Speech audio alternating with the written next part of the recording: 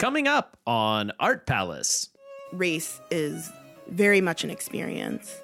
I mean, more than it is a biological fact, it's an experience.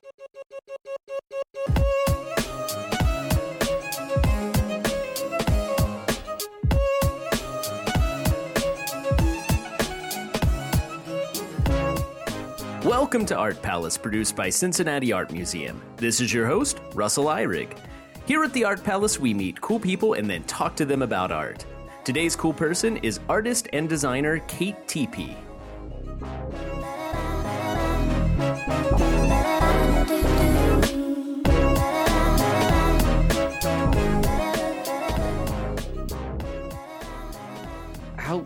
When did you start working at Artworks? When did that happen? So that happened over the summer. Okay. Yeah.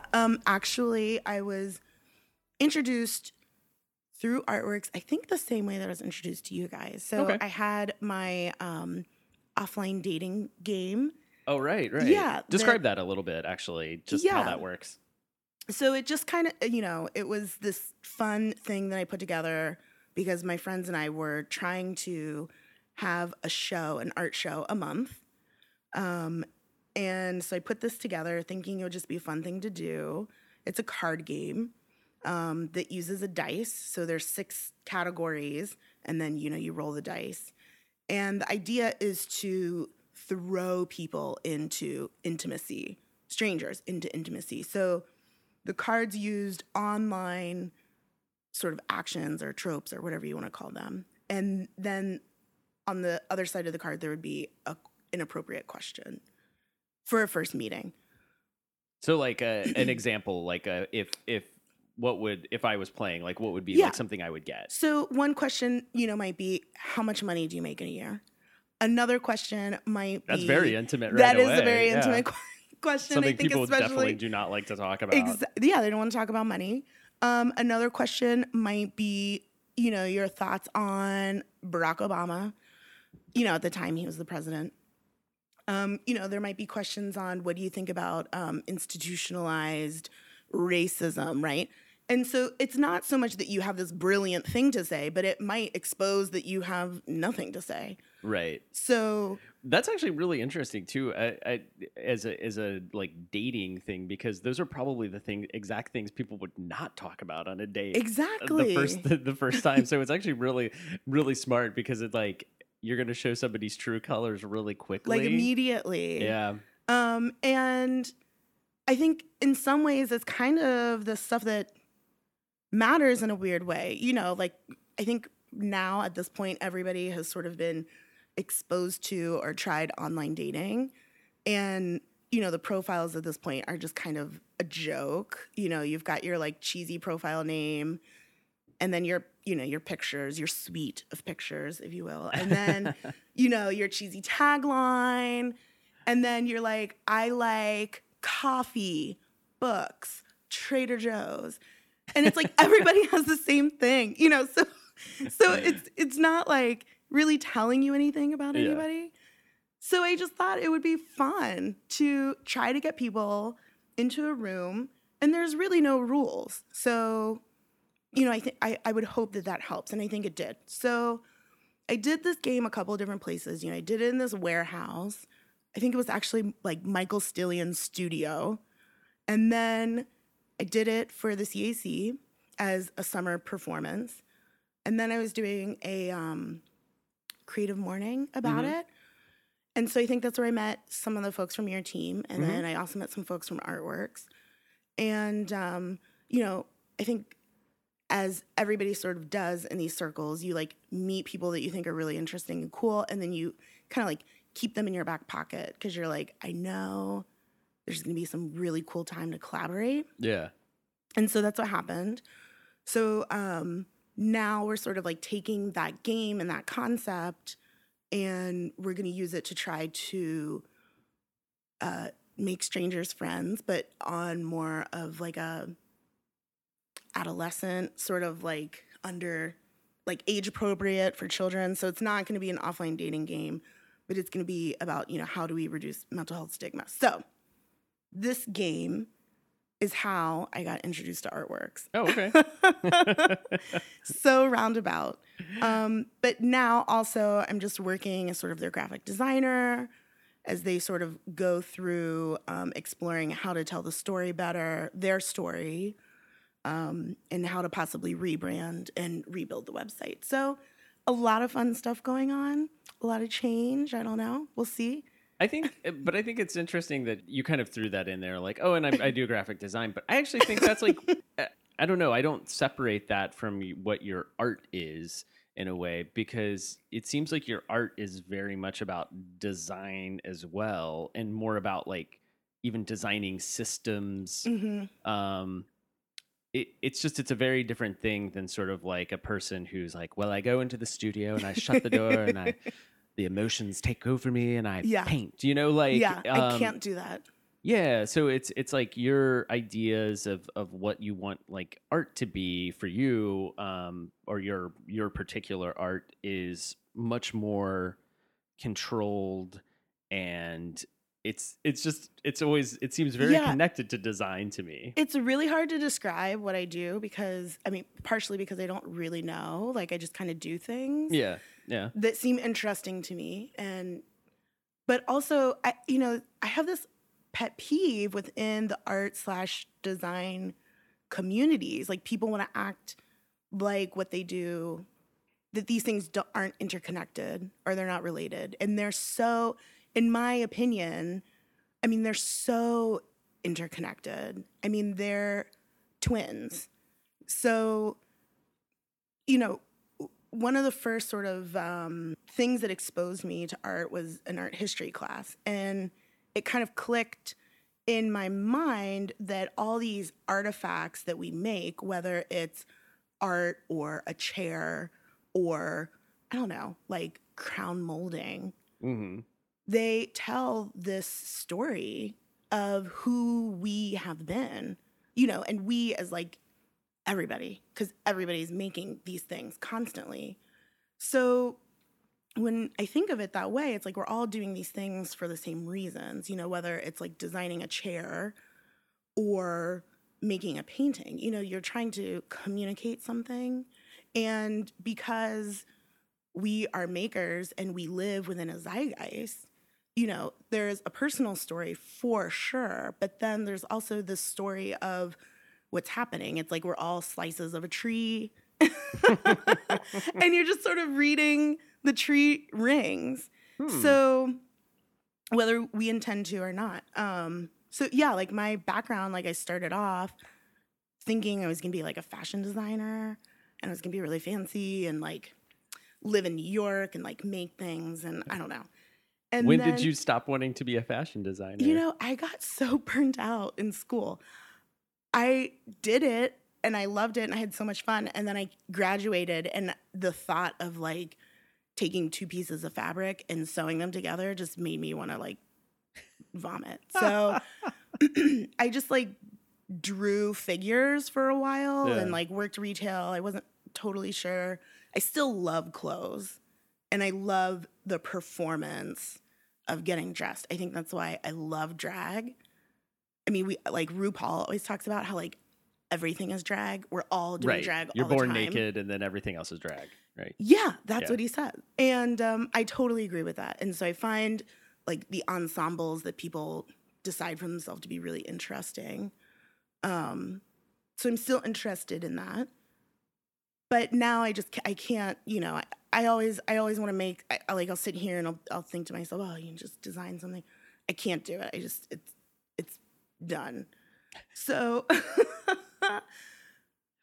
I like to draw and I like to sort of be creative and imaginative and I'll make these figures and these sort of illustrations exist. But I think the art that I'm most interested in exploring, and to be honest, I don't even know if this is really art, but like we'll call it art, is this bringing people together into these sort of environments where you're taking people and you're just forcing them into intimacy.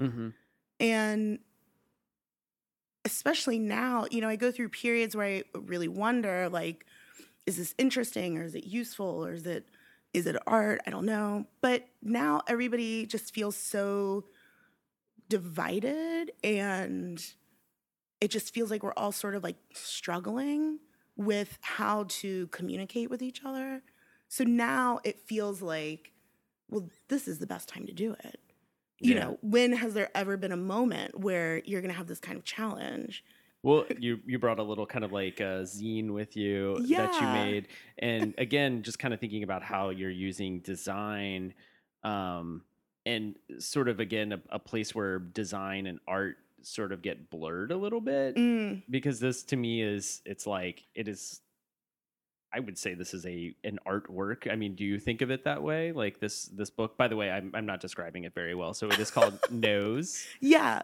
So it's sort of like a visual essay / art book. So I made it as a part of my thesis years ago, and now I'm trying to blow it out. So if anybody, you know, has some money or wants to place an order. But it's got like pictures of noses, you said, from art history. Yeah. So I just, you know, went to a library because those are the best places on the planet, and just started grabbing books off shelves and photocopying noses or faces, I guess, you know, that people made. And I was really interested in how cultures all around the world interpret their own faces. And I think, you know, where you really sort of see like ethnicity or cultural heritage is in the nose. Mm-hmm. And you can see noses change through the introduction of maybe like colonialism or imperialism, or maybe even just trade, you know, things start to look different. So I just made a circle around the nose, and it's just a book with a whole bunch of noses. And then because we're also living in this age where we just have access to all the things at our fingertips, got on Google, started searching nose and extracting sentences that had that word nose in them, and paired the random sentences with the pictures. And in my opinion, it's pretty interesting. I don't think people really think about noses. I mean, you might think, oh, Michael Jackson. I think that's what everybody thinks of when you start talking about a nose and change. It seems, I mean, it's interesting because I think this is also, I'm guessing this is maybe one of those like racially charged things that totally, that like I guess I'm going to speak as a white person. Like I feel like if you brought this to me and said like, nose, this is decidedly like, this is obviously political, I would be like, it is? Mm-hmm. Like, mm-hmm. But I think for you it is. Yeah, right away. Like you see that, and it's like it's a really loaded idea. It's super loaded, right off the bat. Where for me, like after a second, I realize why it is. Yeah. But like it doesn't have that kind of immediate thing, and it's because like it's one of those things that I just simply have not thought about a lot. Yeah, well, you have life. You have a great nose. That was what all this was up to was to get a compliment on my nose. Yeah, I mean, you have a great nose as a white person, and as a white person, you still have a great nose. But that's like such a silly thing, because it's like obviously that's just again based on an ideal that is set up by like all of the stuff you're kind of talking about here. Yeah. And like the idea of like why is one nose a prettier nose than another, right? Like right. Like all of this is just So just to defend my position, you know, I think you have a great nose. It's obviously symmetrical. You know, you have a strong bridge. There's some great curves in there. Thanks. You're very welcome. Yeah, I mean, when you look, there was a period where we had this thing called like race science, where people tried to look at people's appearance, and they tried to turn that appearance into some sort of science as it relates to character. So I could look at your face, and I could look at the lines, and then I could scientifically determine, you know, who you were as a person, because genetics and race, you know, this trying to prove that genetics and race were connected. Yeah, like, or like probably you're talking about the same time period of like phrenology and like studying the shape of the skull. Absolutely. And Yeah. using that as like obviously because Yeah. their skull is shaped like this, But they're then- a criminal. Yeah, and even like the introduction of like the IQ, because, you know, a lot of American scientists encouraged a lot of the eugenics that were used across the world. And so there was this whole thing about nose shape as it related to Jewish and Yiddish populations. Mm-hmm. And so if you had a certain shaped nose, you were obviously, you know, a shifty character. Right. And also probably Jewish. And so we had to watch out for those people. And so I think that more than we assume, the nose has been a really important sort of like a visual indicator for at least recent human history. And so I'm kind of interested in exploring that. And I was also sort of interested in exploring how we sort of fetishize human anatomy without immediately making it sexual, which is kind of hard to do as a woman. You know, but I could explore my own nose as a biracial woman, and not immediately sort of talk about the consequences of sex in terms of, you know, social systems. So it became this interest that I had. But I guess noses are kind of gendered in a way. I mean, because if you're a woman, you're supposed to have like a very delicate, petite nose. You're not supposed to have like some big old. Yeah, I guess there's yeah, I mean it's that's a good point. It's kind of a tricky one because it's like sort of gendered but in like relativity or something, you know. Yeah, it's like totally. you're not like and actually when I'm looking at these noses sort of just off by themselves, it's a little bit hard. You wouldn't necessarily know gender right off the bat. I mean, some of them I would suspect like, okay, I can see maybe a hint of mustache here, so I'm gonna go ahead and guess that's a man. But you know, Right. this one at the end I couldn't really tell, especially subtracted. It's like without the rest of the face, it's a little bit hard to know like how it lies in proportion with everything else. So that's usually where I guess the gendering comes in. It's like, okay, well, a man generally has a slightly bigger nose in relationship to the rest of his face, I guess. Right. You know. Right. But which is an assumption. Right. You know, totally. I mean, it's a general, like a generality that's like, you know, not necessarily true, but I'm always interested in these edges because we tend to think of them as like really, and I guess you're kind of into this as well, just as we've been talking about like the idea of art and design and everything. Is like we think of these edges of things as like really solid, right? And it really even comes back to the museum in a way too, because we talk about, you know, sort of genres of art a lot of times as like, and people think of them as really rock solid or time periods and stuff. Yeah, but they breathe, right? You know, it's like it's not like the Renaissance was over one day, right? Or that it started one day, or that we don't still talk about the Renaissance. I mean, Caravaggio like continues to influence. I think about like photography in Vogue magazine, you know, where you've got like this dark background and this like blindingly like white lit, like covered in oil model or whatever. I mean, that speaks to that. Yeah, totally. It's like everybody's still being influenced by those things. And, right. And it's like, yeah, that's another good point too. That the idea of history as being like completely linear, where, well, this leads to this, leads to this, leads to this, leads to this. And instead it's like, yeah, things are constantly circling back and pulling back from the past. And it's all like, it's all a lot messier than we usually tend to think about it.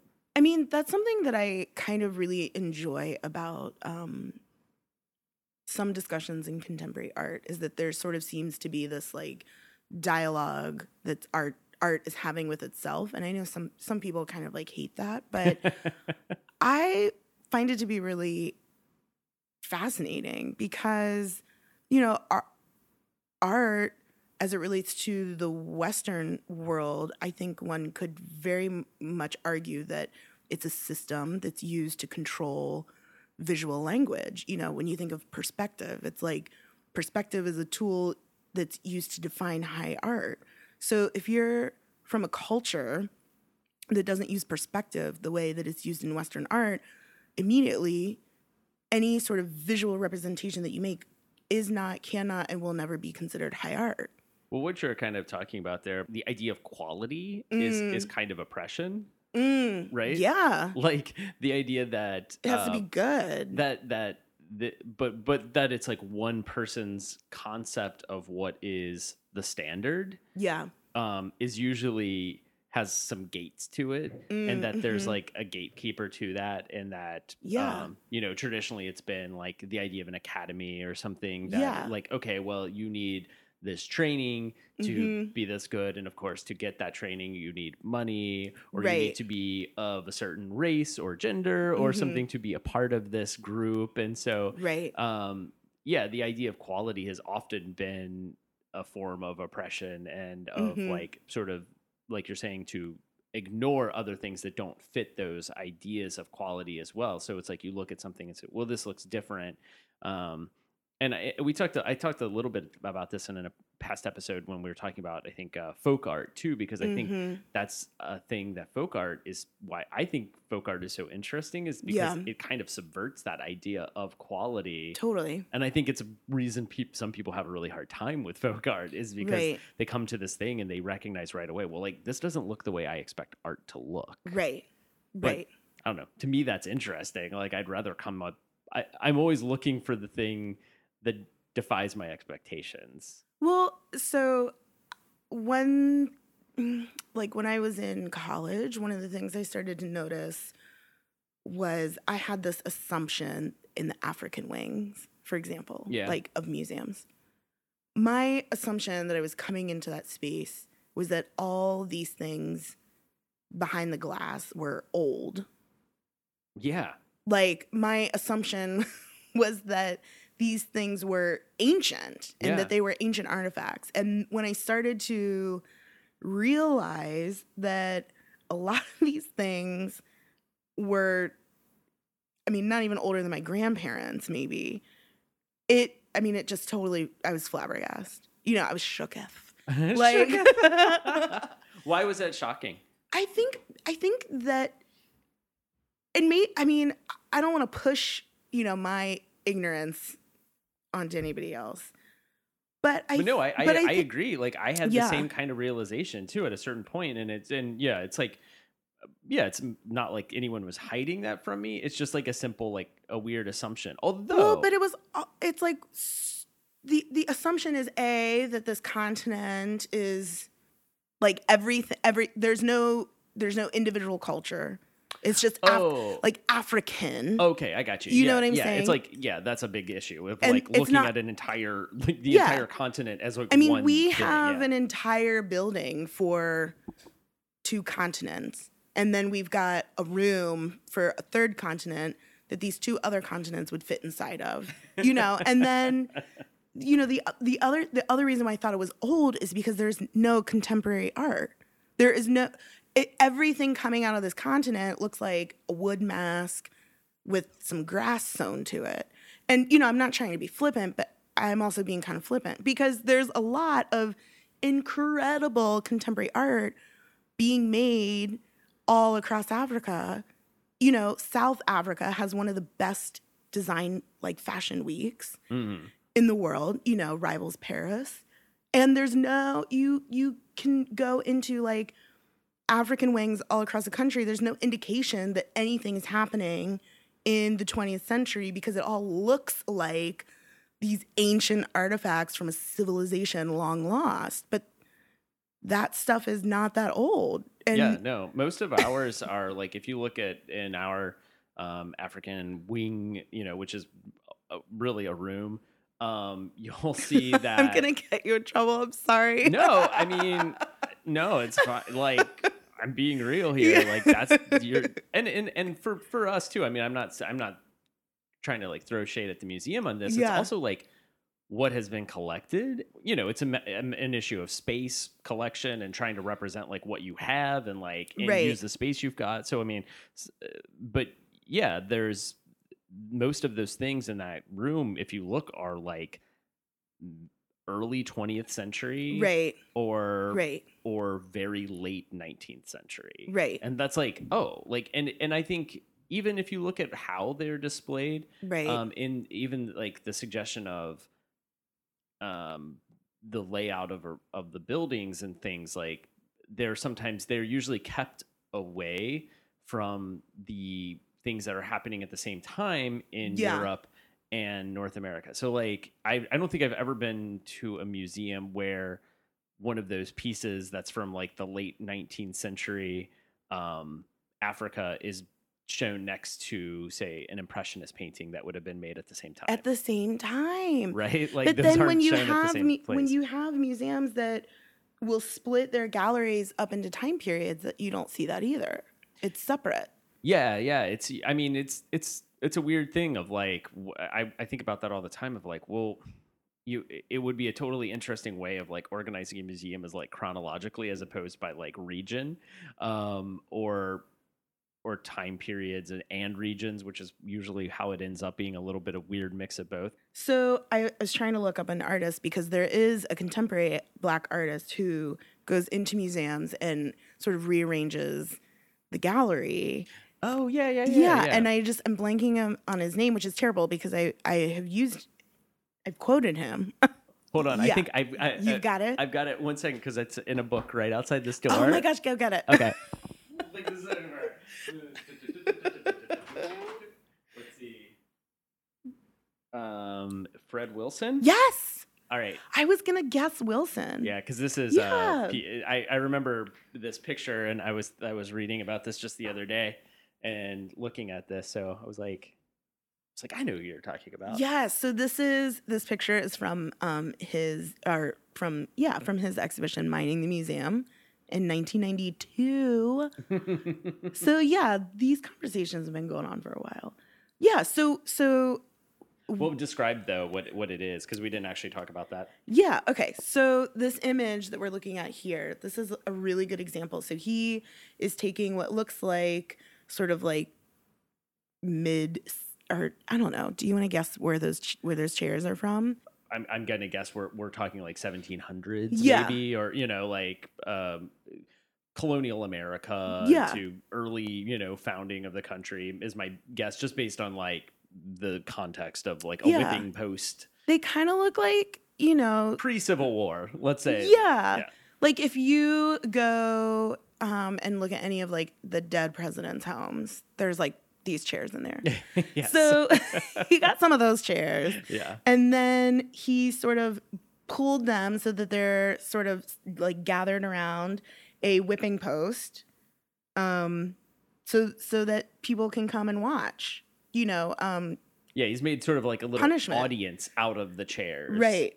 And so, I mean, he's obviously sort of having a conversation about, the history of this country, but by using the artifacts in the museum. Yeah, and he's sort of taking something that would otherwise maybe not feel so loaded, like right. The chair off by itself doesn't quite bear the same weight. But of course, like, in many instances, probably, these people had enormous wealth because right. of slave labor, right? Right. Like it only works when you right. are taking advantage of somebody, right? Right. I mean, and so I think that's like a great example of contemporary art that is having a conversation about art. And what I like about this, I think that for me, this sort of, when you try to have conversations about race, as I try to do often, one of the things I observe is what people can do is they can talk about their own experience, which is important and valid and is needed. We need to share our experiences because race is very much an experience. I mean, more than it is a biological fact, it's an experience. So those stories need to be told. But what Wilson's work to me illustrates is when you try to explain to somebody that hasn't felt what institutionalized racism is, mm-hmm. Wilson's work illustrates that. But I guess what I'm trying to say is there's not aside from Wilson sort of juxtaposing all these things together, there's no sort of like Black art in that room, aside from his contemporary institutional critique. Right. His reframing. Of these things that have lived in the museum. So originally, when I planned this day, I thought we would come and we would record and we would be able to get out into the museum before 11 o'clock when it's open. It's now 11:04. But my plan was bad anyway because I forgot it was Wee Wednesday today, which starts at 10. Oh. So there were going to be tons of people out in the galleries. That's awesome. No matter what. Cool. So because the museum is already open, I have an idea, which is we will go look at something that we couldn't possibly record in that space anyway because it's way too loud.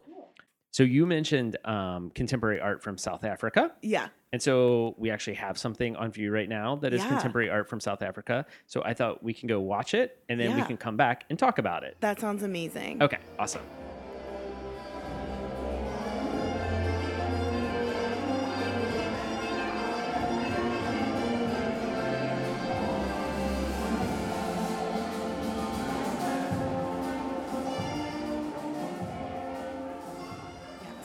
We just got back from watching William Kentridge's video installation, More Sweetly Play the Dance. We did. Yeah, so it's my understanding that piece has a little controversy around it. Is that true? Well, what do you... maybe not. Maybe controversy is a little dramatic, but there's some discussion around the work. I'm feeling slightly ill-equipped now because I was like sort of not. I had heard hard-hitting questions. With KTV. Heard. I know we're turning the tables now. You're asking me the hard questions, and I'm like, I don't know. I mean, I feel like we don't have. I haven't heard too much from visitors. I think maybe somebody was upset with the racial representation of the piece, and knowing that William Kentridge is white, which I'll admit. I didn't know that. I've never seen him. Yeah. I didn't know his race. So yeah, I don't know, like almost that, like, because it is a piece that does feature mostly Black Africans. Yeah. That it, I don't know, maybe they saw it as some kind of appropriation. I'm not sure if that is like the big controversy around the piece, or if I guess I'll admit I was slightly unaware of that there being a huge controversy or even a controversy. Yeah. So I'm ill prepared, but then again, I didn't know we were going to look at that today. Yeah. We just kind of hopped into it.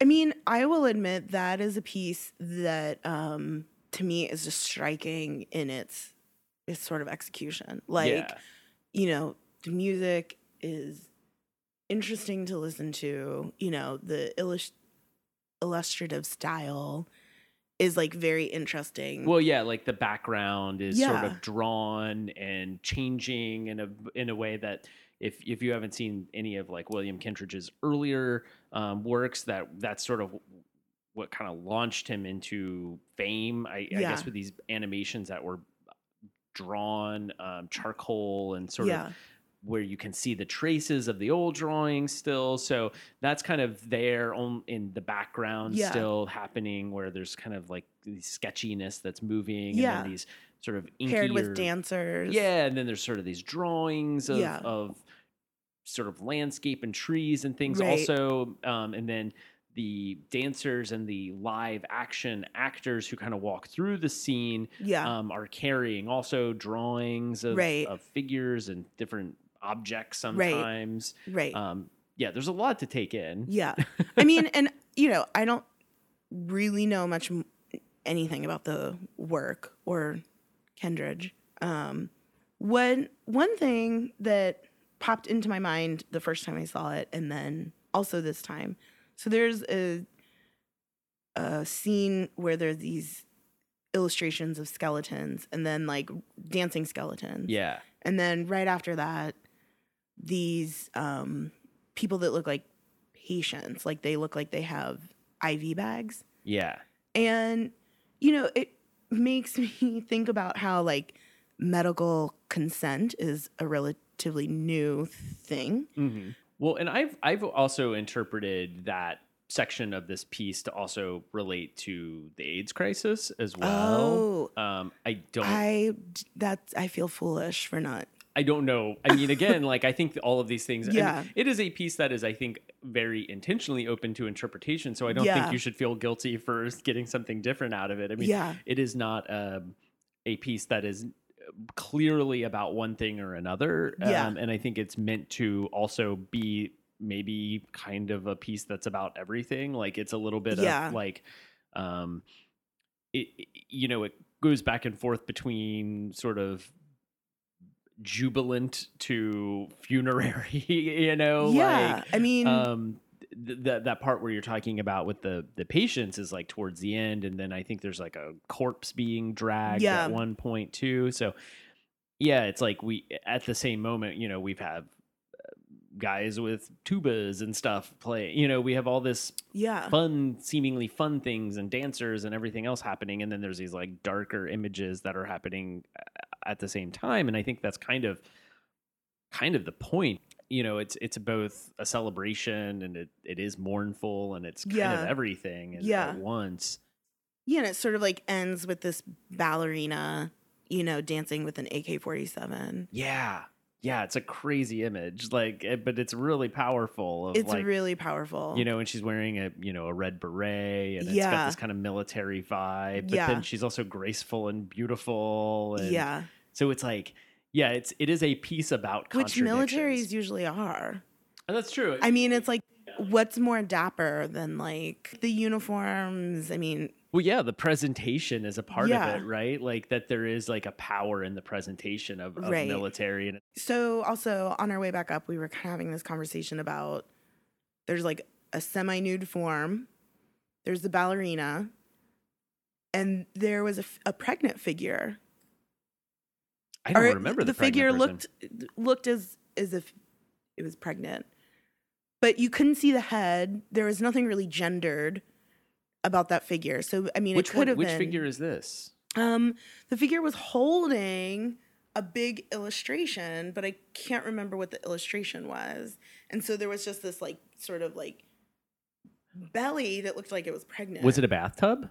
Yes, it was a bathtub. So I'm pretty sure that's just a man with a big fat belly. Oh, it's not a pregnant person? I don't think so. Well, I was totally wondering. I'm like, why is this pregnant woman carrying a bathtub? Really big belly. And I'm not sure. Now I have to go back. That's hilarious though that you saw that. I thought it was a pregnant figure. Well, I think the head is blocked by the bathtub that he's carrying. So this is so funny that we have these two totally different reads of this. And I was having this thought about how like women in labor, right? Like you're like a vessel for this person, but then like, if you are not of a certain socioeconomic status, you're a vessel for a person, but also like, get to work. Huh.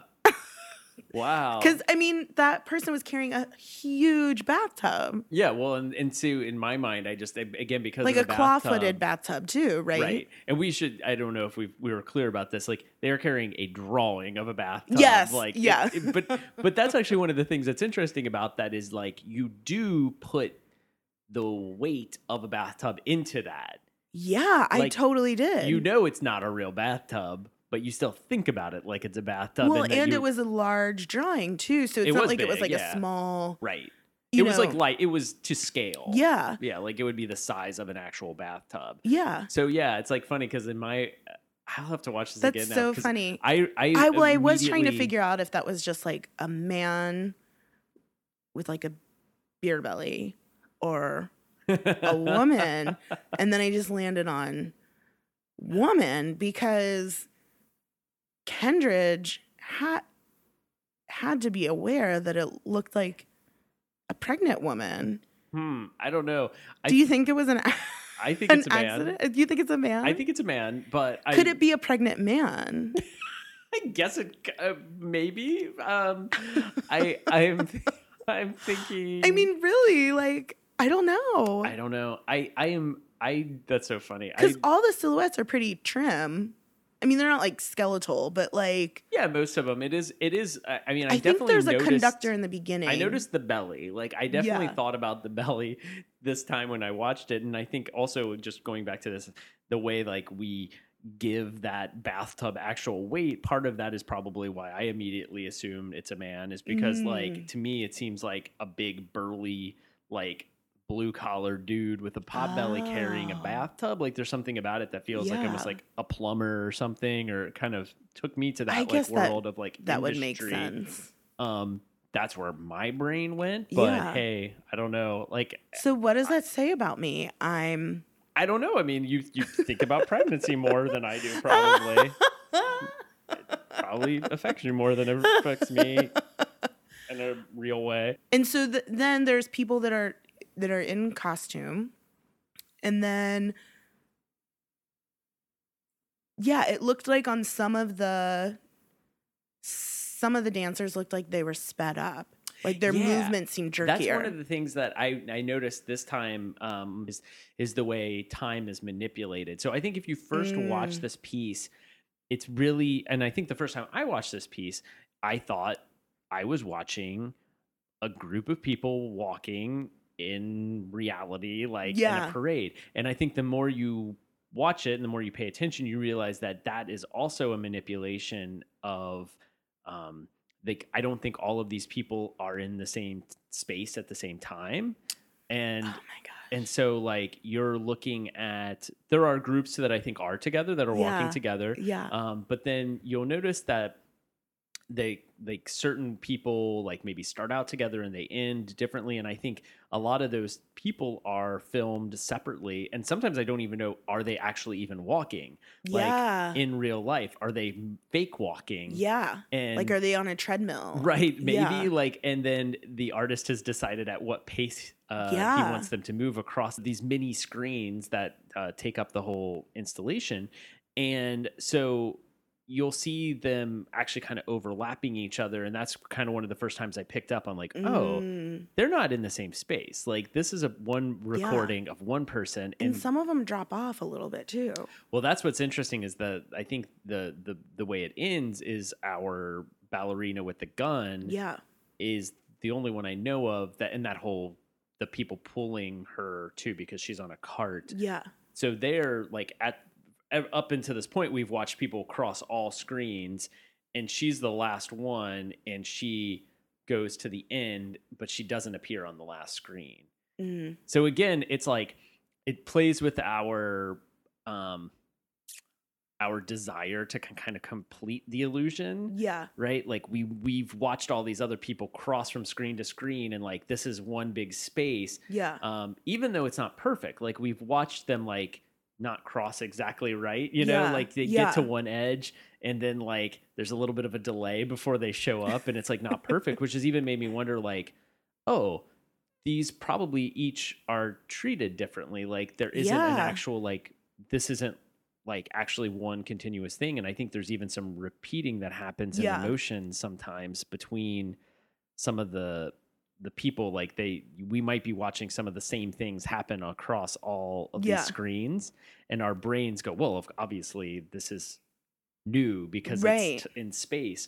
But yeah, this is all getting away from what you brought up, which is that time is also being manipulated because some of the dancers, like I remember the ones that have like sticks, like they're like shaking like really fast, and like it doesn't seem like possible. And then there's a person with a flag that's waving a big red flag, and they're like slowed down to make that, because I noticed that this time I was like, oh, this flag is like going way slower than it would if like somebody was actually waving it. And so they've been dramatically slowed down so that we have this like you know, beautiful flag waving. So sometimes when I make work, I have like a meeting that I'll talk to people about, and I'll say, oh yeah, you know, my work is about this thing. And then there's things that I just don't tell anybody about that are like my intentions or thoughts or like, you know, whatever that went into the work. Yeah. And I always wonder if other artists do this too. Oh, absolutely. I mean, I'm sure they do, you know, but like some of the things that you've described, like in listening to you to describe things, you know, I wonder like what were Kendridge's sort of like secret meanings or impulses, or, you know, like the time, you know, I mean, maybe it was just aesthetic, you know, or like, you know, maybe like what even started this piece, you know, how did it, like, sometimes that the process is like so much more interesting to me than the final product.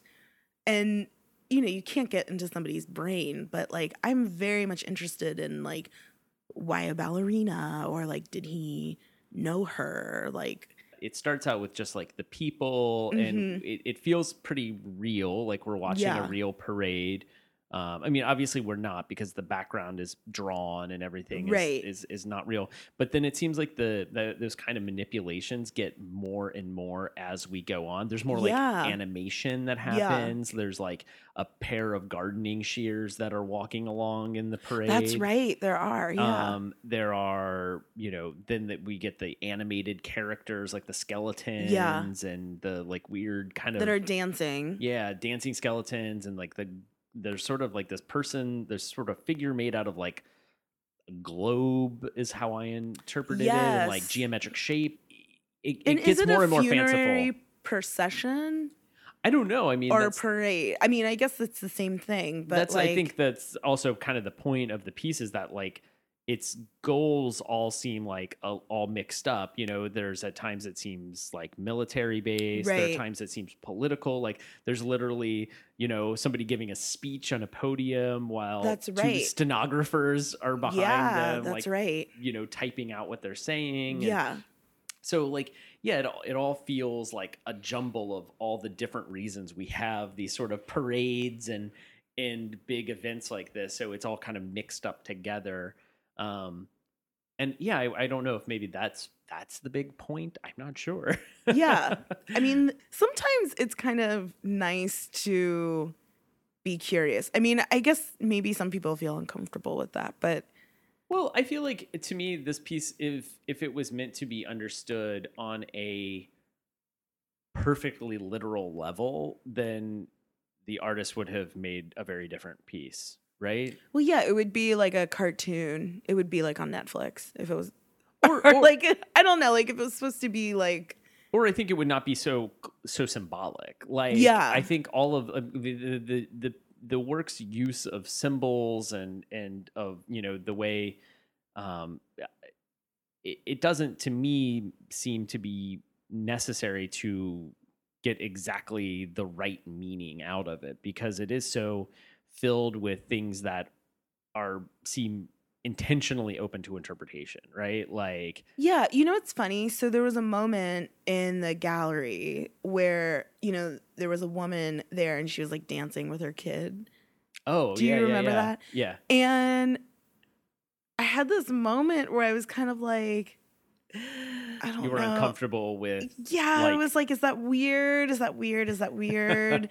And then I was just kind of like, I mean, it's a kid, whatever. You know, like, it's a kid enjoying art. However, come as you are. Right. Like, if you can come and enjoy this music and you're with your kids, you know. And they're not going to pick up. Like, that kid was probably 3. They're not They're not going to pick up on the sort of darker symbolism of this piece at all. I know. But I think like there was like this part of me that was, I think everybody fights this too. It's like you're in a museum, and so you have to be like reverent. And then because I've seen it before, it's like I knew that there were like skeletons and sick people, and like, so I had this moment where I was just like, is this like a sad piece? But then at the same time, if it is a funerary procession, there are dancers in the work. Yeah. Like, it's totally fine. Yeah. It is, I think it is,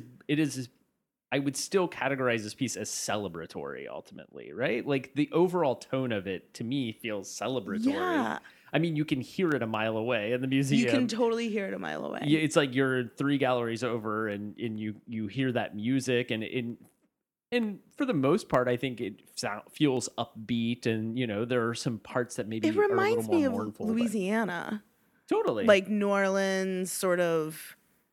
Like it's got that feeling. I wonder. Yeah, the brass band. Yeah, totally. It's got similar vibes, and again, I'm sure there are direct cultural connections between the music of New Orleans and Africa, and smarter people than me would be better at explaining that. Yeah.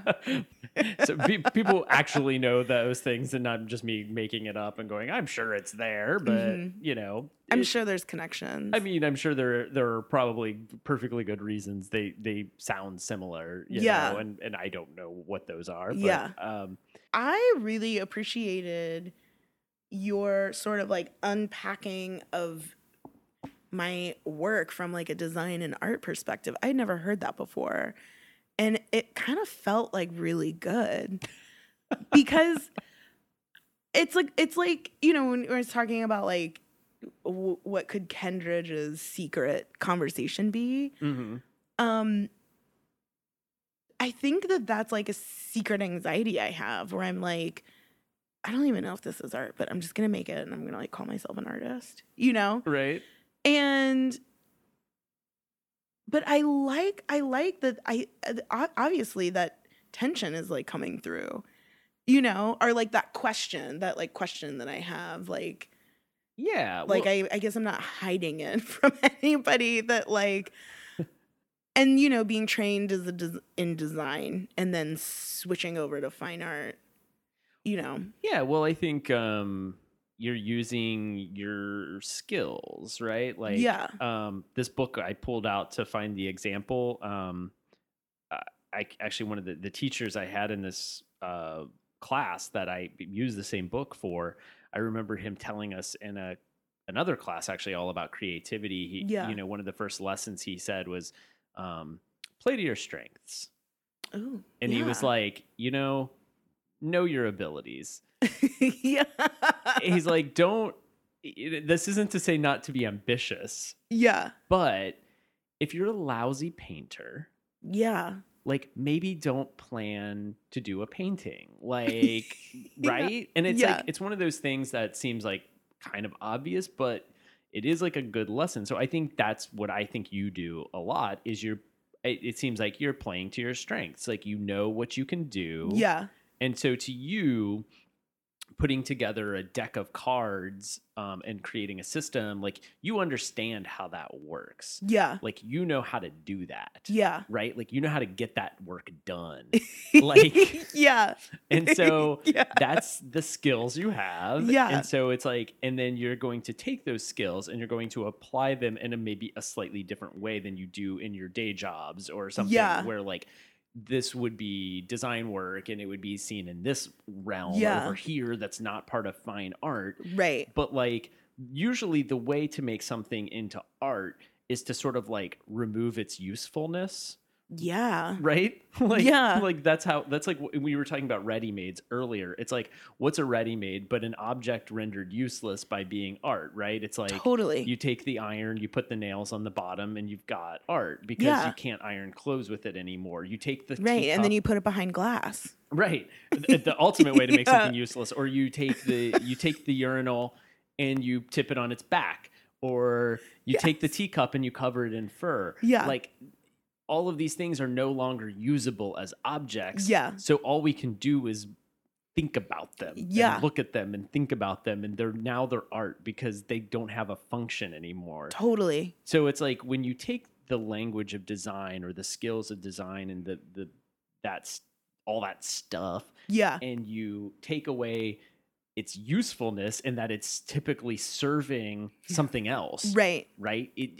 There is no client anymore. Right. And now it's serving the people. Right. Right. Right. And so now it's art. Right. Because it doesn't have a client and you've taken away its sort of the commerce of it as well. Totally. I mean, that's the challenge that I had with the games. Like, everybody's like, okay, when are you going to sell these? And I'm like, I can't sell them. Don't you understand? You know, I mean, you can't sell them because you think it's not art anymore. Then it's a game. So it's definitely a mental thing for you. It's not like a practical thing. Well, I mean, so practically, if you buy a game, because you could sell this book, I could totally sell the book, and that would be fine. But the games, you go you buy the game, who are you going to play it with? I mean, your friends and family. Exactly. But the whole point of the game is to bring strangers together. Okay. You know, so it's like, so the game is because it's also you think of it as a form of performance art, really. absolutely. So like that part of it, that performance of it really needs to be done in a public space. Yes. And so it doesn't make sense to be a thing that is experienced in private. Yeah, I mean, I Right. just don't think. I mean, maybe it could be used therapy or something. Right, I right. mean, if there's just two married people and they can't talk to each other, maybe use a game or something. But like, But you that know, wasn't the context that's not you the designed it context. for. Yeah, it's So they're wouldn't not really- therapeutic. Right. Yeah. And But that makes sense. I mean, I guess you could still find I mean, like you were saying, like a school or something could Yeah. use it, but because where it's a place that is still public, but that public part of it is important to the actual meaning of the work for you. So Yeah. so selling it in a way you would not necessarily have that control either of how it's used. Well, did you have anything else you wanted to say about the Kentridge piece? I feel like we didn't put a firm button on that, but I don't know if we need to. yeah, I don't know. I mean, do you guys have like a space down there where people can like? It would be cool to do like a drawing activity or something in that space. No, we don't. I don't know. Like, I mean, I'm just like, it's like a cool idea, No. but I mean, we'll, the installation of the work is dictated by the artist and their wishes, and that's not something we can really mess with. So even that like, yeah, because that whole space is sort of curated, like even the stools and exactly. gotcha. Yeah, I mean, we did have to get those chairs special, like, and Yeah. they are not exactly the same chairs that have been used with it, but they were like approved by Kentridge's studio. Yeah. And so it's like one of those things where like, okay, That totally makes sense. when we're doing like an exhibition that's like a traveling exhibition and we come up with say interactives and we can come up with a thing that's totally ours and we do that in that space, and that's a little bit different because it's like the edges of the art are different, right? Like in that instance, we're maybe looking at paintings or something where we understand that the art ends and begins at this frame, or we're looking at a sculpture where we understand the art begins and ends at the edges of this pedestal or something. Whereas that is an installation, and the whole room is the installation, the art. Yeah. So anything we would do in that space Yeah. would become like us changing the art. Totally.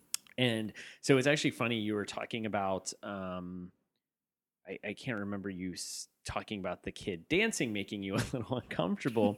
We had somebody come in and like bring in a trumpet and just start playing in the space. And oh my God, how interesting. I know, isn't it? I love this person. I do too. And so they did get kind of yelled at by us. And I guess it's like I have a couple different feelings about it, because on one hand I'm like, I like that this person was so like I assume it was a he, It because was a he. They were so like into it that they Yeah. were like, I'm gonna participate in this. And Yeah. and it is a piece that you are surrounded by, you're sitting in the middle of it. And I like that they just sort of they had a different idea of where those edges were. Yeah. Right? Like they had a totally different idea. And then from another side of it, you could also say, well, like another person You who can't comes... just bring a brass instrument into a museum and start playing it. Yeah, I mean, in general, no. Typically not. You also have to say, like, at this point, like, then from another audience member's perspective, like, then are they going to be like, whoa, is this person a part of this? Like, is this a thing? Like, is this the piece? Like, I don't even know. Like, and so, and they came to see possibly this work as it was intended, and this was not the artist's intention. Yeah. So on that hand, I can also say, well, we were probably It's right like the to painting stop them. touchers. Like the people that like collect touches. No, I don't know about the people who collect touches. There's people, this is like a thing where they like go to famous paintings and try to touch them. Oh my gosh. Okay. If you're listening to this, don't become a Don't part of this become a movement, painting please, toucher. for our sake. I always get excited when people, I feel like in art school, like you always talk about how you're lucky if somebody looks at your work for 5 seconds. So Kendridge was very successful. And getting somebody to like play a musical instrument. Yeah, somebody was like, oh my God, left, got an instrument out of their car, came back and was like, I have to be a part of this. Right. Yeah, definitely. So that's a win. Oh, congrats. Congratulations. Congrats, Bill. Old Billy Kentridge, as nobody calls him. I like it. All right. Thank you. Thank you, Kate. You're very well. Thank you. I had a lot of fun. Good.